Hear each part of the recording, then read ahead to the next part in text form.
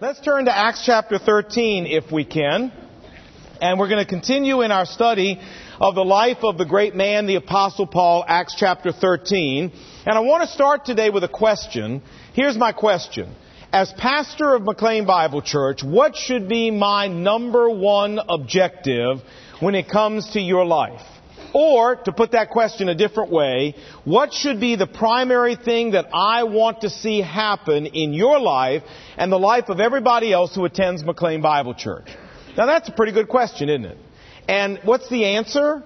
Well, the answer from my point of view is that my number one mission as your pastor is to enlarge your concept of God.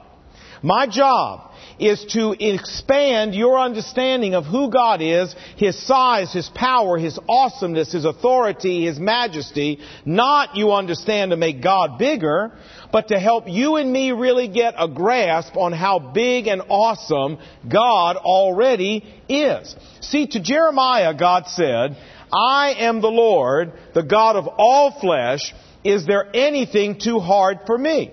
To Abraham, God said, is anything too hard for the Lord? To Mary, the mother of Jesus, it was said, for with God nothing shall be impossible. To the disciples, Jesus said, for with God all things are possible. And what was it that God was trying to do in the lives of all these people by saying this to them? Friends, He was trying to enlarge their view of God, to expand their understanding of the awesomeness and the power of Almighty God.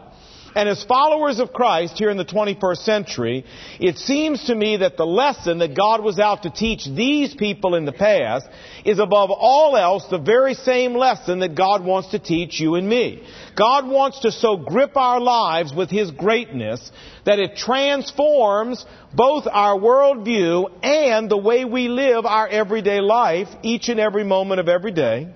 And this above all else is what I'm out to see happen in your life as you attend McLean Bible Church. Now, we're in the study of the life of the Apostle Paul. We're just finishing up his first missionary journey. And what I want to show you today is that Paul's entire first missionary journey was predicated on the fact that the Apostle Paul had a big view of God. He had an enlarged concept of God, and that's what lay at the heart of the whole first missionary journey. Once we finish doing that, then we're going to come on and talk about your life and my life and how you and I can have a big view of God too. So that's our plan. Let's dig in here in Acts chapter 13. Remember, as we pick up the story here, the Apostle Paul was serving as the associate pastor of the church at Antioch in Syria. Everything was going great. He was happy as happy could be, when God suddenly interjected Himself into Paul's very comfortable little life and said this, verse 2. He said, set apart for me Barnabas and Paul for the work to which I have called them. He said, hey, Paul, I got a special job I want you to go do for me. It involves you stepping out by faith. It involves you moving outside your comfort zone. It involves your taking a risk at my request. Will you do it? Now, what was this risk that God was asking the Apostle Paul to take? Well, the Lord was asking Paul to set off into totally unknown territory without anything but the clothes on his back, without any means of visible support, without any advance itinerary as to where he was going, without any bodyguards, without any security people, to leave that little tiny speck called the Middle East and to invade the massive Roman Empire with the message of Jesus Christ. In fact, let's show you a map to give you an idea how massive the Roman Empire really was. Here's where Paul was stationed, right over here in Antioch in Syria. And all that you see colored here represents the Roman Empire at the time of the Apostle Paul. It was a massive sized empire. It was a colossal empire. And God asked the Apostle Paul to invade this empire with a message that was guaranteed to make everybody mad everywhere he went. And this was his job. He said, well, now, Lon, if everything you say is true, why in the world would the Apostle Paul have ever accepted an assignment like this? I mean, this assignment sounds like Gilligan taking on the U.S. Navy in the SS Minnow. I mean, why would anybody do that? Well, the answer, friend, is that the Apostle Paul Paul agreed to accept this assignment because he understood the size, the majesty, the power, and the awesomeness of God. Paul understood that 1 plus God is a majority. Paul understood that what Nebuchadnezzar said in Daniel 4 was right. All the peoples of the earth, including the Roman Empire, are inconsequential when compared to God. God does as He pleases with the powers of heaven and with the peoples of the earth, and nobody, not even Caesar himself, can hold back God's hand. Folks, as far as human logic was concerned, the Apostle Paul was hopelessly outnumbered. But actually, the exact opposite was the truth. Caesar and the Roman Empire were the ones that were outnumbered. And it was because of what the Apostle Paul did that God was able to demonstrate that for the whole world to see. Because of what the Apostle Paul did, Christianity spread through the Roman Empire like a wildfire. Because of what the Apostle Paul did, tens of thousands of people gave their life to Christ in the Roman Empire. Because of what the Apostle Paul did, churches sprang up all over the Roman world. And because of the process that the Apostle Paul put in motion, a century and a half later or two, Emperor Constantine himself, the Roman emperor, would come to Christ, and the history of the entire world would radically shift. All because one man was willing to step out in faith and take risks for God. Why? Because his view of God was big enough that he could handle the assignment. Now that's the end of our passage for today, because we have a really important question we need to ask. And I know everybody knows the question, so let's honor the question with our best effort here. Here we go. Ready? 1, 2, 3. So what? That was good. You say, Lon, so what? I mean, I think Paul's a great guy, and I really like what he did, and I really respect him, but I'm not Paul. I could never do something like this. I mean, he was a special guy. Please, don't you even kid yourself like that. There was nothing special about Paul. He had hemoglobin just like you. He had a blood type just like you. His organs worked just like your organs work. There wasn't a thing special about him except his view of God. That was the only thing special about this guy. And it's a view of God that God wants you and me to have in the 21st century. A big view of God. That's what was special about Paul. But you and I can have that too. Let's talk about how. You know, several years ago, as you know, I lead trips to Israel every year, sometimes a couple times a year. And a number of years ago, the guy who runs my tours over there for me, organizes it all, suggested we ought to go to a new place I'd never been before. It was called Mensa Christi, which in Latin means the table of the Lord. And it's a little Franciscan monastery and church right down on the shores of the Sea of Galilee. It commemorates John chapter 21, where Jesus met with Peter after he'd come back from fishing, and they have breakfast together, and he says, "Feed my lamb, feed my sheep." So we went there. It's a beautiful little place. And as I was walking down the sidewalk and we were walking in, there were a stone wall on either side, and in this stone wall was this really dull brown plaque that was mortared into the wall, and I stopped to read it. And this plaque changed my life. I know you might find it hard to believe that a dull brown plaque could change your life, but it did. Because here's what was written on it, and I've got a picture of the plaque for you. It says, "The deeds and miracles of Jesus are not actions of the past. Jesus is waiting for those who are still prepared to take risks at His word because they trust His power utterly." I'm telling you, that quote blew me away. I want to read it again to you. The deeds and miracles of Jesus are not deeds of the past. Rather, Jesus is still looking for people who are willing, when He asks them to step out and take risks like Paul did. Why? Because they trust His power utterly. I was so moved by this quote, we took a picture of it. I had a friend of mine blow it up. I framed it, put it on the wall in my hallway. I walk by it 10 times a day. And every time I do, I stop and read it. And I remind myself that the people in the 21st century that God is looking for are people who are willing to see obstacles, who are willing to see problems through the lens of God's unlimited power and through the lens of God's boundless authority.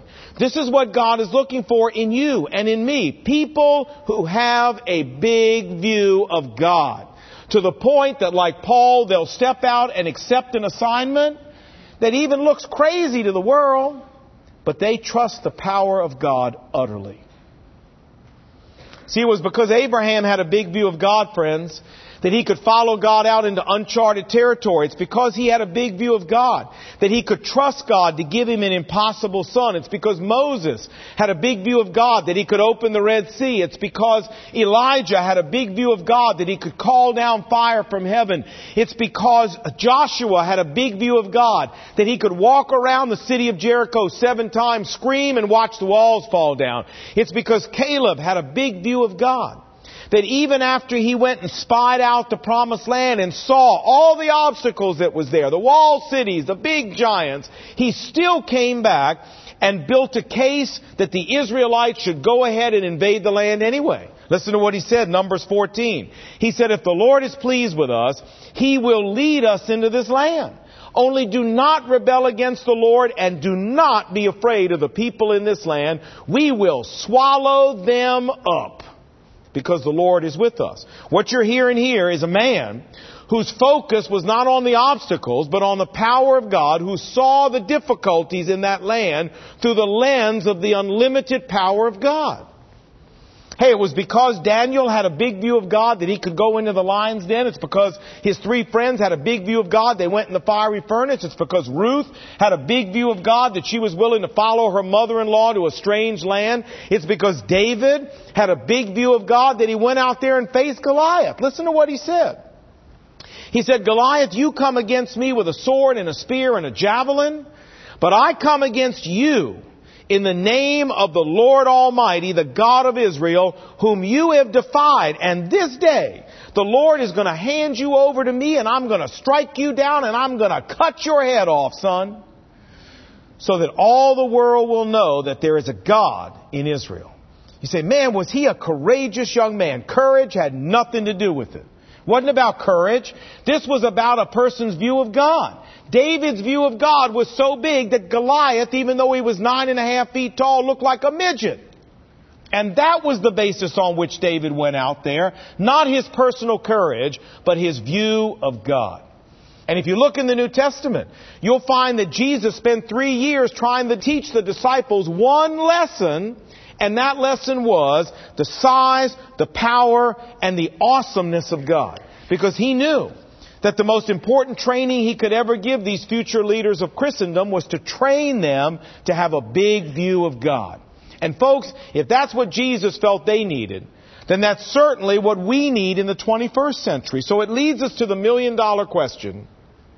How? Lon, how can I get a big view of God like this? How can I enlarge? How can I expand my understanding of who God is? How can I increase my concept of the power of God? Well, I'm going to give you 4 suggestions that'll help. But let me just say before I give them to you that we need to remind ourselves that this is a spiritual endeavor. This is a supernatural endeavor. Only the Holy Spirit can open our hearts and open our minds and help us really understand who God is. So we can do all the natural things in the world we want. We can't make this happen. God has to do this for us. But the 4 steps I'm going to give you are 4 things that will speed the process up. 4 things that will accelerate and facilitate the Spirit of God doing this in our lives. Okay? So what are they? Number one, if you want a bigger view of God, saturate your life with the Word of God. Now you say, but Lon, I already read my Bible. And my Bible reading is not expanding my view of God the way you're talking about. Well, friend, maybe you're reading your Bible wrong. So what are you talking about? How can you read the Bible wrong? Well, of course you can read the Bible wrong. Jesus said, Luke 24, he said, in beginning with Moses and all the prophets, the Bible says. Now that means going all the way back to Genesis chapter 1 and going all the way through the Old Testament. Look what it says here. Jesus explained to them what was said in all the scriptures about theology, no. Doctrine, no. Prophecy, no. Christian life truth, no. What was said in the scriptures about himself. See, friends, Every piece of history in the Bible, every piece of doctrine in the Bible, every piece of church teaching in the Bible, every piece of prophecy in the Bible, every piece of Christian life truth in the Bible, every miracle Jesus did, every word He spoke, every action He took is all aimed at one thing, and that is revealing to us who God is. Revealing to us the power of God, the attributes of God, the person of God, how God ticks, the way God thinks, why God does, what God does. And the correct way to read the Bible is on every single page to say to ourselves, now what does this passage teach me about God? There's nothing wrong with theology. There's nothing wrong with church truth. There's nothing wrong with Christian life truth. But that is not the highest reason why God wrote the Bible. It's not why He picked the passages He did to be in there. Every single page is meant to teach us something about God Himself. And when we ask that question, that's the right way to read the Bible. When we ask that question about every page we read, that's when God will reveal Himself, enhance our understanding of who He is, and expand our conception of His greatness. Read the Bible correctly. Saturate ourselves with it and let God show us who He is. Number two is if we want a bigger view of God, we can pray for a bigger view of God. We can pray for God to give this to us. You see, many of us, when we come to God in prayer as followers of Christ, we are so consumed, so caught up with all of our problems that we never get beyond all our problems to really do in prayer what is the highest purpose of prayer, and that is to create a link where we get to know God better. Now you say, Lon, is there anything wrong with praying about our problems? No. Anything wrong with praying about the things we're dealing with in life? No, of course not. I'm just saying that's not the highest purpose for prayer. And some of us get so bogged down there, we never get to the highest purpose for prayer. Listen to what David prayed, Psalm 25. He said, Lord, show me your ways. Teach me your path. Let me see who you really are, God. Moses, Exodus 33. Moses said, Lord, show me your glory. I want to know who you are. Moses didn't come to God and the first thing out of his mouth was, God, what am I going to do? I got all these Israelites down there. They're building all these golden things and they all want to go back to Egypt. What am I going to do with all these people? They're murmuring and complaining and grumbling and making my life miserable. That ain't what he said. He said, Lord, I want to know you. That's the first reason that I'm here to meet with you. Not my problems, but you. And frankly, friends, God was honored by these requests. God did what these guys asked for. How do you think David knew enough about God that he could write the 23rd Psalm? Well, it's because he had prayed the 25th Psalm and said, God, show me who you are. God did, and he wrote the 23rd Psalm because God showed him who God was. And listen, you want to know God bigger and better than you know God now? My advice to you is ask Him. Ask Him. Make it your number one priority in prayer, not to talk to God about your problems, but to let God really reveal who He is to you. You say, well, Lon, how does God do that? What's the mechanism God uses to do that? I don't have the slightest idea. And what difference does it make anyway? I don't care what the mechanism is. Who cares how God does it? As long as God does it, that's all we care about, right? And He will. May I take a break here for just a minute and say, if you're here and you've never trusted Christ as your real and personal Savior, that there's a wonderful message here for you. You see, when we come to Christ, there's a lot more benefits than just having our wrongdoings forgiven and getting to go to heaven. One of those wonderful benefits is that God Himself invites us to come into a personal relationship, a personal intimacy, where He's happy to show us and teach us who He really is, to let us get to know the living God of the universe. You know, if the President of the United States invited us down to the White House, invited us in personally to meet Him, wanted to shake our hand, we'd all be so nervous, we'd be standing there going, hum, hum, hum, hum. We wouldn't even know what to say to the man. And then if he said to us, you know, every Wednesday what I'd love to do, could we have lunch every Wednesday, you and me? I'd love for you to get to know me. I'd like to get to know you. I'd like to really show you who I am and how I really think and let you become my friend. Man, we'd be so excited. We'd rush out of there. We'd go call every friend we've got. Go, do you know what just happened? We'd call our enemies. We'd even call our mother and say, do you know what just happened? Well, friends, the living God of the universe, when we come to Christ, is inviting us to meet with Him not just every Wednesday, but to meet with Him every moment of every day and let Him show us who He is.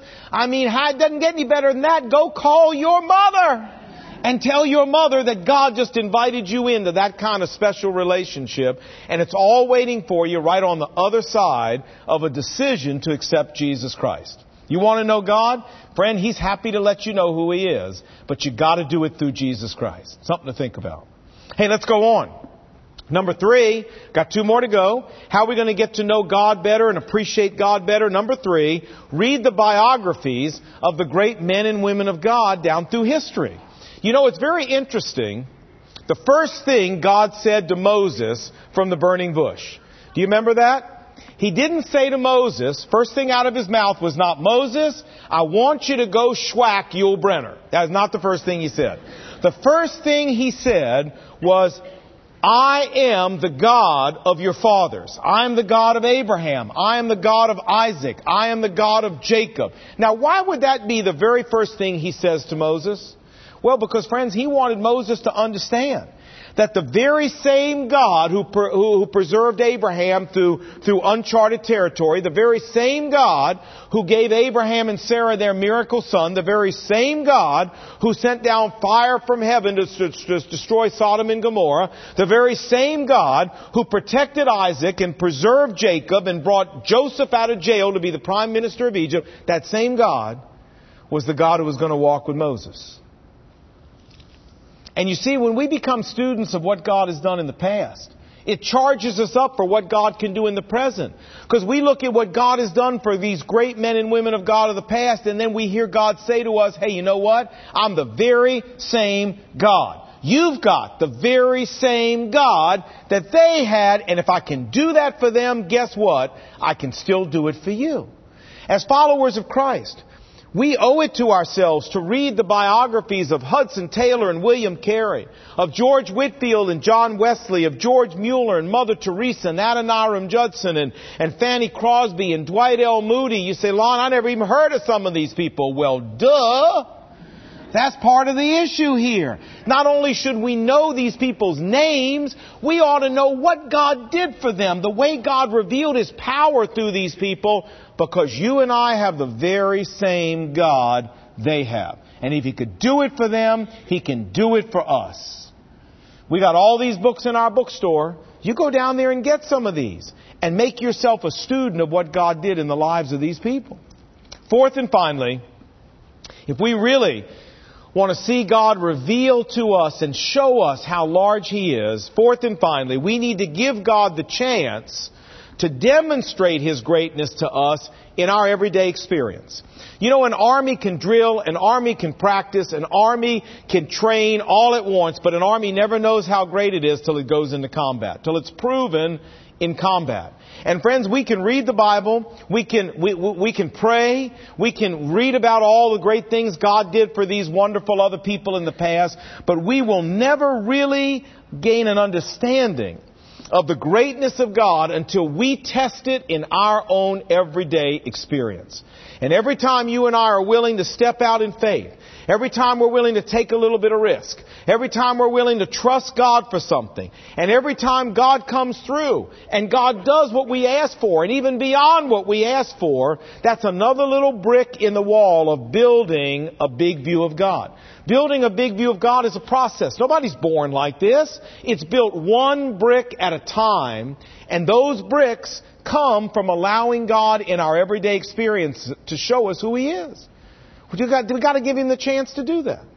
Summer before last, my son John and I, he was 15 at the time, we had an opportunity. We had to be in Los Angeles for a meeting on a Sunday, but we decided to go out a couple days earlier because the Atlanta Braves, our favorite team, was playing the San Francisco Giants in San Francisco at brand new Pac Bell Park. And we thought, wouldn't it be cool to go to this game while we're out there anyway? So we flew out, but the game was in August. I started in February trying to get tickets. I called Pac Bell Stadium. Sorry, we don't have any tickets. I'm like, you got to have tickets. It's in February. We're sold out. So I went on the internet looking for tickets, at the site for buying tickets. Nope, no tickets. I'm like, this is nutty. This is February. I called all my friends in San Francisco and I said, look, do you guys have any chits you can call in to get us 2 tickets to this game? Nobody could get us tickets. Friday night game. So we went anyway. And my son John said to me, how do you think we're going to get in? I said, John, I have a God, and so do you, who owns every single seat in that stadium. All 50,000 seats belong to him. He's going to get us in that stadium. So the day of the game, Friday afternoon, we're getting ready to go to the stadium. I said, now, John, let's pray. We sat in the hotel room, and I prayed, and I said this. I said, now, Lord, you know we have come all the way from the East Coast to see this game. And we want to see this game. And we're asking you, Lord, is it somebody who's got 2 tickets? We don't care. We don't really care what the reason is. Have them have something come up in their family. Have them have something come up at work. Have them have a business meeting that wasn't planned, that the boss makes them stay. This is exactly what I said. For some business meeting they weren't expecting. We don't care. We need 2 tickets. And Lord, we've come an awful long way to see this game. I would like to ask you to give us those tickets right behind home plate. In Jesus' name, amen. That was our prayer. No, I'm kidding. I'm not kidding you. We walked down to Pac Bell Stadium. I asked the policeman at the crossing, I said, where would I go to find scalpers selling tickets? He said, you got to be nuts. He said, there's no scalpers out here today. There's no tickets to be found. So I started just walking around the stadium, yelling, I need 2! I need 2! I need 2! John wouldn't even walk with me. He is way behind. I need 2. Anybody got 2? I need 2. Anybody got 2? People looked at me like one guy even said to me, you're not going to find 2 tickets to this game. I'm like, I need 2. I need 2. We walked around the whole stadium, and on the backside of the stadium, I'm screaming, I need 2. And this young man came up to me, very nattily dressed, very sharp young man. And he said, you need 2 tickets? I said, I do. He said, you are not going to believe what happened to me. He said, I got 2 tickets. He said, let me tell you what happened. He said, my boss tonight called a business meeting. I'm not lying to you.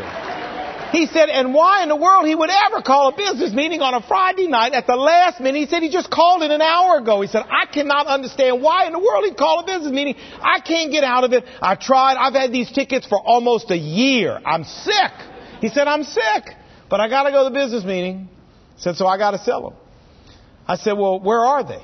He said, they're right behind home plate. Honest. I'm telling you the truth. I thought John was going to have a coronary right there out in front of the stadium. We bought the tickets, went in, sat down. I mean, these were primo seats, man. I mean, these were awesome seats. And I said to John, John, you see what just happened here? Don't you ever forget what happened here today. The whole reason God did this is not so we could see the game. That has nothing to do with it. The reason God did this is to teach you as a young man that you've got an awesome God. I don't want you to ever forget that. It has nothing to do with the ball game. Right? Now listen. Friends, God, you say, well, Lon, God just likes you. No. That has nothing to do with this. That doesn't have a thing to do with this. All we did is step out and give God a chance to show us who He was, and God was pleased to take that opportunity. And you say, well, that's tempting the Lord. No, it isn't. No, it isn't. Listen to Psalm 81, verse 10. I am the Lord your God, God says. Open your mouth wide like a little child, and I'll fill it. All we did was open our mouth wide, and God filled it. Now, this is not a life verse for dentists. You understand what I'm saying? Open your mouth wide and I will fill it. No. This is an invitation from Almighty God for us to put Him to the test and see if He won't demonstrate to us His greatness to such a degree that we all have to stand back and go, holy smokes. Would you look at what just happened? What a God I've got. Friends, the problem we don't see enough of that is simply because we don't give God a chance. We're so worried about protecting God from maybe not being able to be up to what we ask Him to do. Can I give you a piece of advice? Don't you worry about protecting God. God's plenty big enough to protect Himself. He doesn't need you to run interference for Him. What God needs is for you and me to have enough confidence in Him that we'll give Him the opportunity to show who He is. That's what He needs. And maybe you're not ready, your view of God isn't big enough right now that you can trust God to open the Red Sea. Okay, fine. But is your view of God big enough that maybe you could trust Him to find some lost keys? Or that you could trust Him to find lost sneakers for your kids? Or that you could trust Him to open up an opportunity for you to share Christ with somebody at your school or somebody at work? Or that you could trust Him that He's big enough to help you find that new job or help you find that house that you need? Or what about parking spaces? Can you trust Him that He's big enough to give you a parking space? You say, what? Are you nuts? What are you talking about? Hey, I never go into Washington without praying for a parking space. When I'm with the family, we stop. The whole family prays for a parking space. You say, you must be crazy. I'm not crazy. I got a God who owns every single parking space in Washington, D.C. And all I've got to do is ask Him, and He can clear any space for me. And you would not believe some of the parking spaces we find in Washington, D.C. You say, well, how come God doesn't do that for me? Have you ever asked Him? Did you ever ask Him? Did you ever open your mouth wide so He could fill it? I mean, God can't fill the mouth that's shut. You got to open it and give Him a chance. And when you do, God will show you how great He is. Trust me. And your conception of God will start to grow one brick at a time if you just give Him a chance. Let's summarize. God wants you to be like the Apostle Paul. He wants you and me to be like Caleb and Moses and Abraham and Daniel and Ruth and Elijah. These people were nothing special except that they had a special understanding of the power of God. And God wants you and me to have the same thing. He wants us to see the obstacles of life through the unlimited power and the boundless authority of God.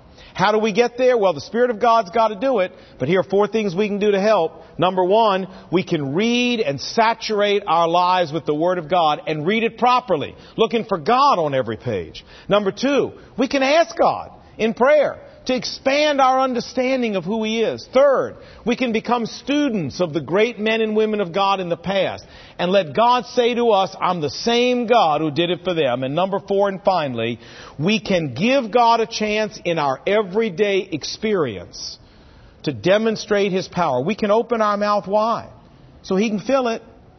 And friends, remember, God is looking for people today who are still willing, like Paul, to step out and take risk at His Word because they trust His power utterly. That's what we're going to try to do in your life. When you leave here after attending McLean Bible Church 6 months, 6 years, or 60 years, we don't care. I want you to walk away and say, well, one thing that church did for me, man, that church taught me how to have a big God. If we do that, we have hit the ball out the park. Let's pray together. Lord Jesus, thanks for talking to us today about right down where we live. And Lord, remind us that You are still looking for Apostle Pauls. You are still looking for men and women who are willing to step out and take risk at Your Word because they know how big You are. They understand the power of God. Lord, expand our view of God. Enlarge our concept of God as we follow 4 little simple steps. God, may the Spirit of God take us and give us such a concept of God that no matter what He ever asks us to do, we will be willing to do it because we trust His power utterly. Change our lives because we were here today, Lord, we pray. In Jesus' name, amen.